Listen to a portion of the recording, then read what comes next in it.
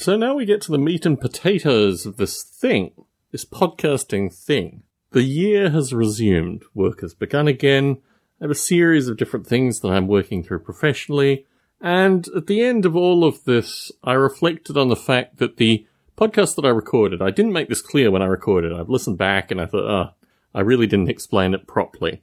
But I had recorded a prior podcast on books, which I never put out, because it didn't really fit the format and there were certain issues with the podcast. So I referred to that I'd recorded a prior podcast, so I didn't make the point that I didn't actually put it out. It was like a test run of a podcast, which is an interesting idea in and of itself.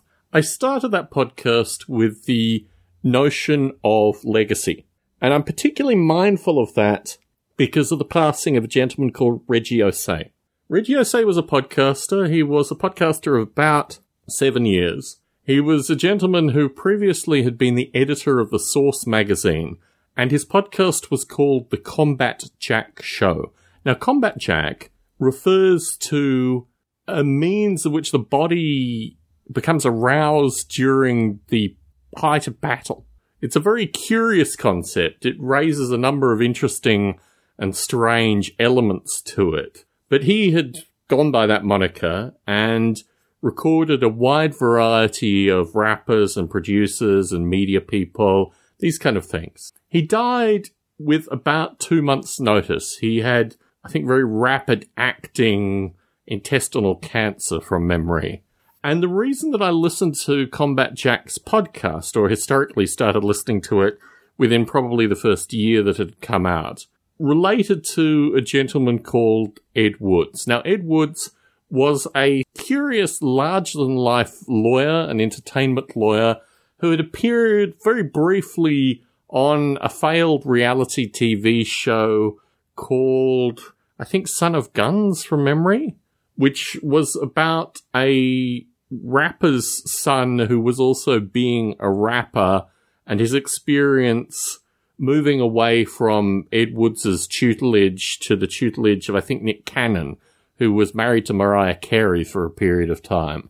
I must have, I don't know, in a Las Vegas kind of time frame, had time to listen to these kind of podcasts based on, I guess, a legacy consumption of what's loosely called reality television. Let's move all that aside. What interests me about the passing of Reggie Ossé was this notion of legacy. And in fact, that the people who he passed the torch on to, the people that maintain his podcast, are not capable of maintaining a podcast in a practical sense. There were some of his recordings that were actually slight satires of the lack of information that comes through the contemporary hip-hop narrative. So many of the terms are cliches and a run on cliches. You know what I'm saying? You know, all these kind of things that come together in very little information. So you can have 3 minutes of audio with no meaningful information and just a series of these strange speech tics. And what has come out following his passing is that his primary podcast editor, who really wasn't doing a particularly good job, I mean, the levels on his podcast historically have been all over the place. Incredibly soft, incredibly loud, sometimes just completely missing audio, sometimes missing clear edits, sometimes over-editing, sometimes duplicate editing, just indicating that people aren't listening to the audio in the production sense. And this changed a lot of his recordings while he was still alive. I mean, I contacted him on a couple of occasions. We were friends on LinkedIn, of all places. And I contacted him early on because he said he was going to be recording some West Coast shows. He was predominantly based in New York. In fact, he was based in New York almost exclusively, Brooklyn, fundamentally. But he did occasionally go down to Georgia for the Atlanta rap convention. I can't think what the name was. AEC3, perhaps? Anyway, so he was occasionally on the road, and he did record, I think, one show in Los Angeles. But most of his recordings were in New York with a variety of really fascinating people.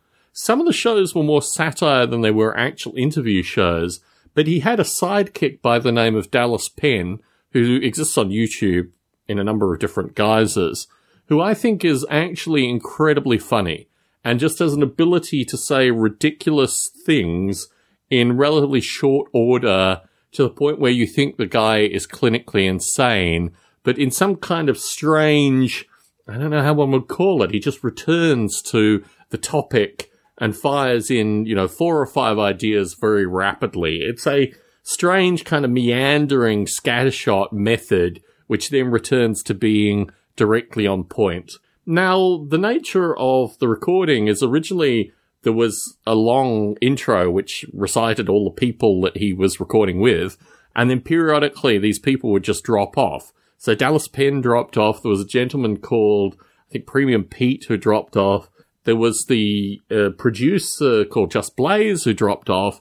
There were a variety of folk that came into the podcast and then disappeared from the podcast. But through this, he has some untouchable interviews with just some amazing characters in the hip-hop, kind of rap, broader genre, including an interview that I think is unbelievable with Chuck D and a variety of other members of the Bomb Squad, basically, who were the creators of Public Enemy in terms of the sound of Public Enemy, as well as a wide variety of other things. So that recording, just in and of itself, justifies the entire legacy associated with Reggie Ossé.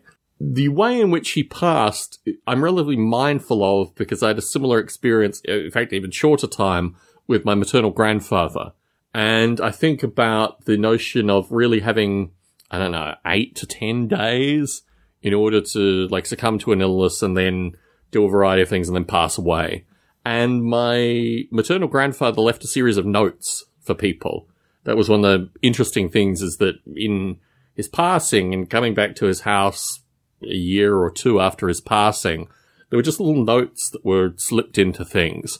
And as I look here, I'm looking across at a record crate, that actually contains a record of his, front up in the crate. It's a Beatles album. It's not the Magical Mystery Tour, which was the one album that I really wanted through the collection, but it's a Beatles album, and so much of my grandfather is omnipresent in my own life. So when I think of legacy, when I think of this notion of what happens after people die, listening back to these recordings, because the fellow who's producing his podcast now, the Combat Jack Show after the death of Combat Jack, is going back to the early recordings, and there's a lot of discussion associated with death, people failing health, a variety of factors associated with dying rapidly with cancer. I mean, it's really extraordinary to go back and listen to these recordings as they're being presented, because you realize that this vibrant man is no longer here.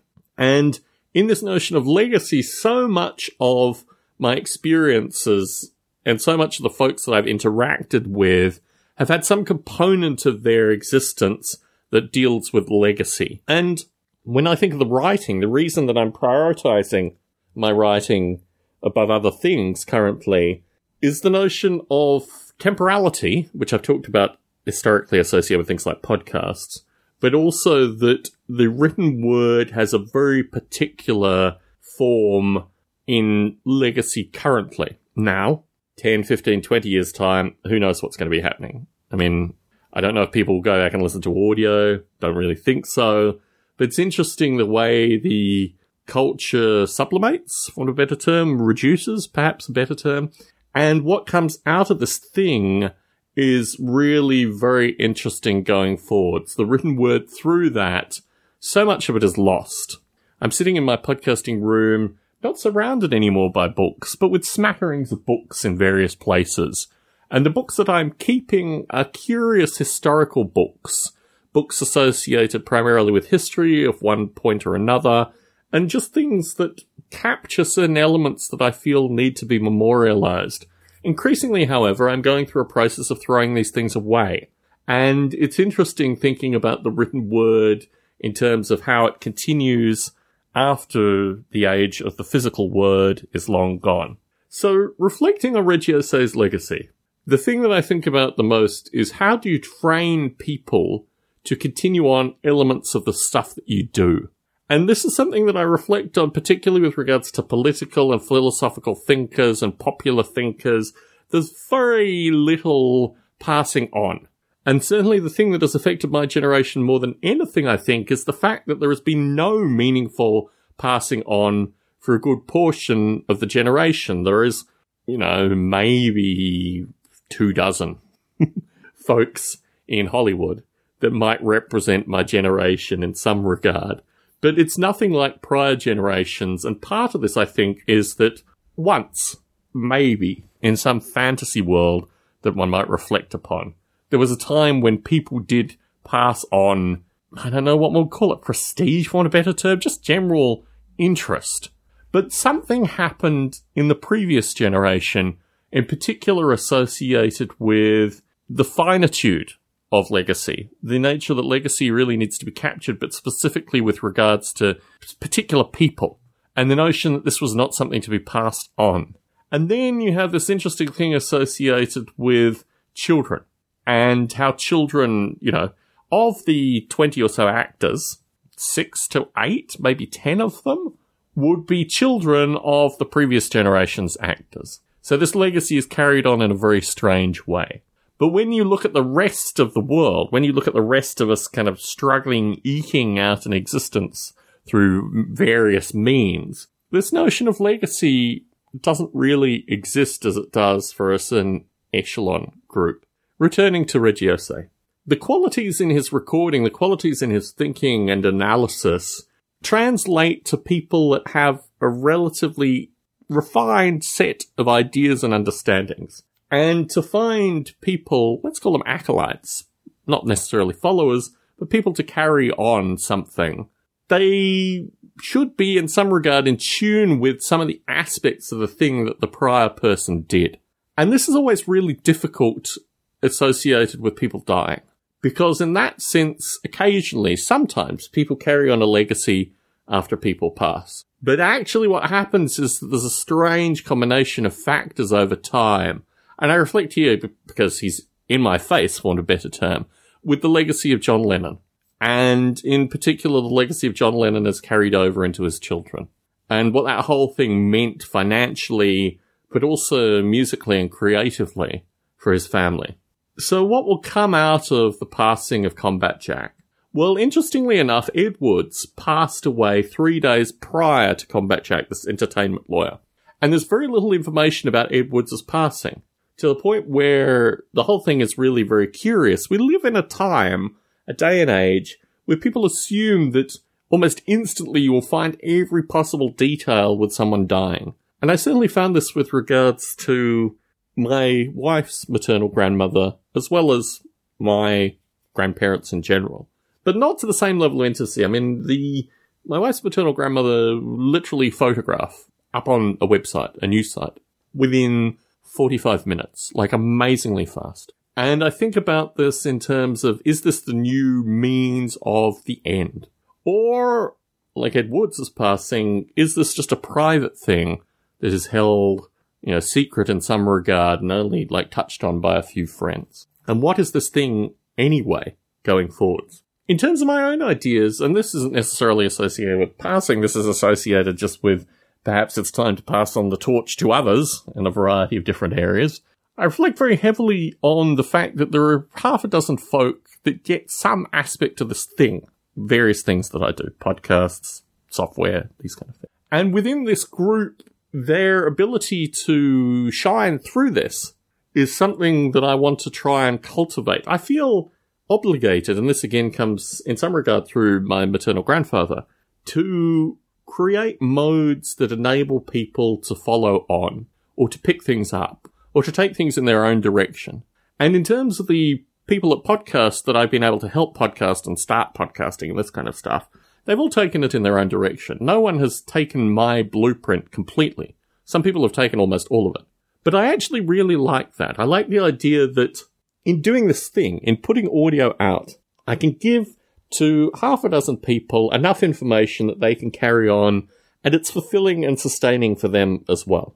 And that's really all one can hope for associated with these broad abstract ideas. It is very strange to reflect and catch oneself reflecting that I'm listening to someone who is now deceased, who still seems very alive and very vibrant and very present. And I think within that notion, podcast audio may have a much longer tail. There are a few folks that I listen to that are now deceased in terms of podcast form.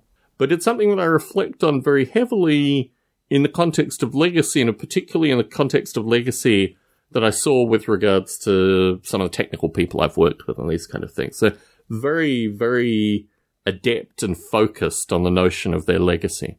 And it creates a strange thing which doesn't create the same kind of mentoring that I ultimately would want to do and show through my life. So I reflect on Reggie Ossé as being someone who had so much energy, so much vibrancy, but what will come after him, I'm really fascinated in seeing, primarily because it touches on a lot of the aspects of the things that I like to do in terms of mentoring and just general direction. And within that, I would recommend folks go back and listen to the Combat Jack podcast if you have time, bearing with the bad audio, bearing with a lot of the toings and froings, bearing with the wide variety of various speech tics that were never fully ironed out in the recording, and also reflecting on what the legacy has become, reflecting on the new audio, reflecting on the fact that his audio editor, who is now carrying on the recording, hasn't listened to himself and hasn't listened to the podcast in a critical light. He doesn't have that ear. So from my perspective, it's not a very good representation of the historical thing that was the Combat Jack show. And as a listener to it, you develop a curious kind of ownership with the audio. And I think that's something which is going to have to permeate and work its way through this particular recording as it goes forward. I'm talking here about the Combat Jack show, not associated with Long Funk. So this is a shorter Long Funk, but some ideas that I wanted to put out associated with the passing of a man who I've certainly enjoyed his production efforts, and also reflecting upon how I can change my own behaviours in order to assist and mentor people that want to start podcast recording in the future. Tom Barbalet, looking at the Beatles, looking back at him, in San Jose, signing out.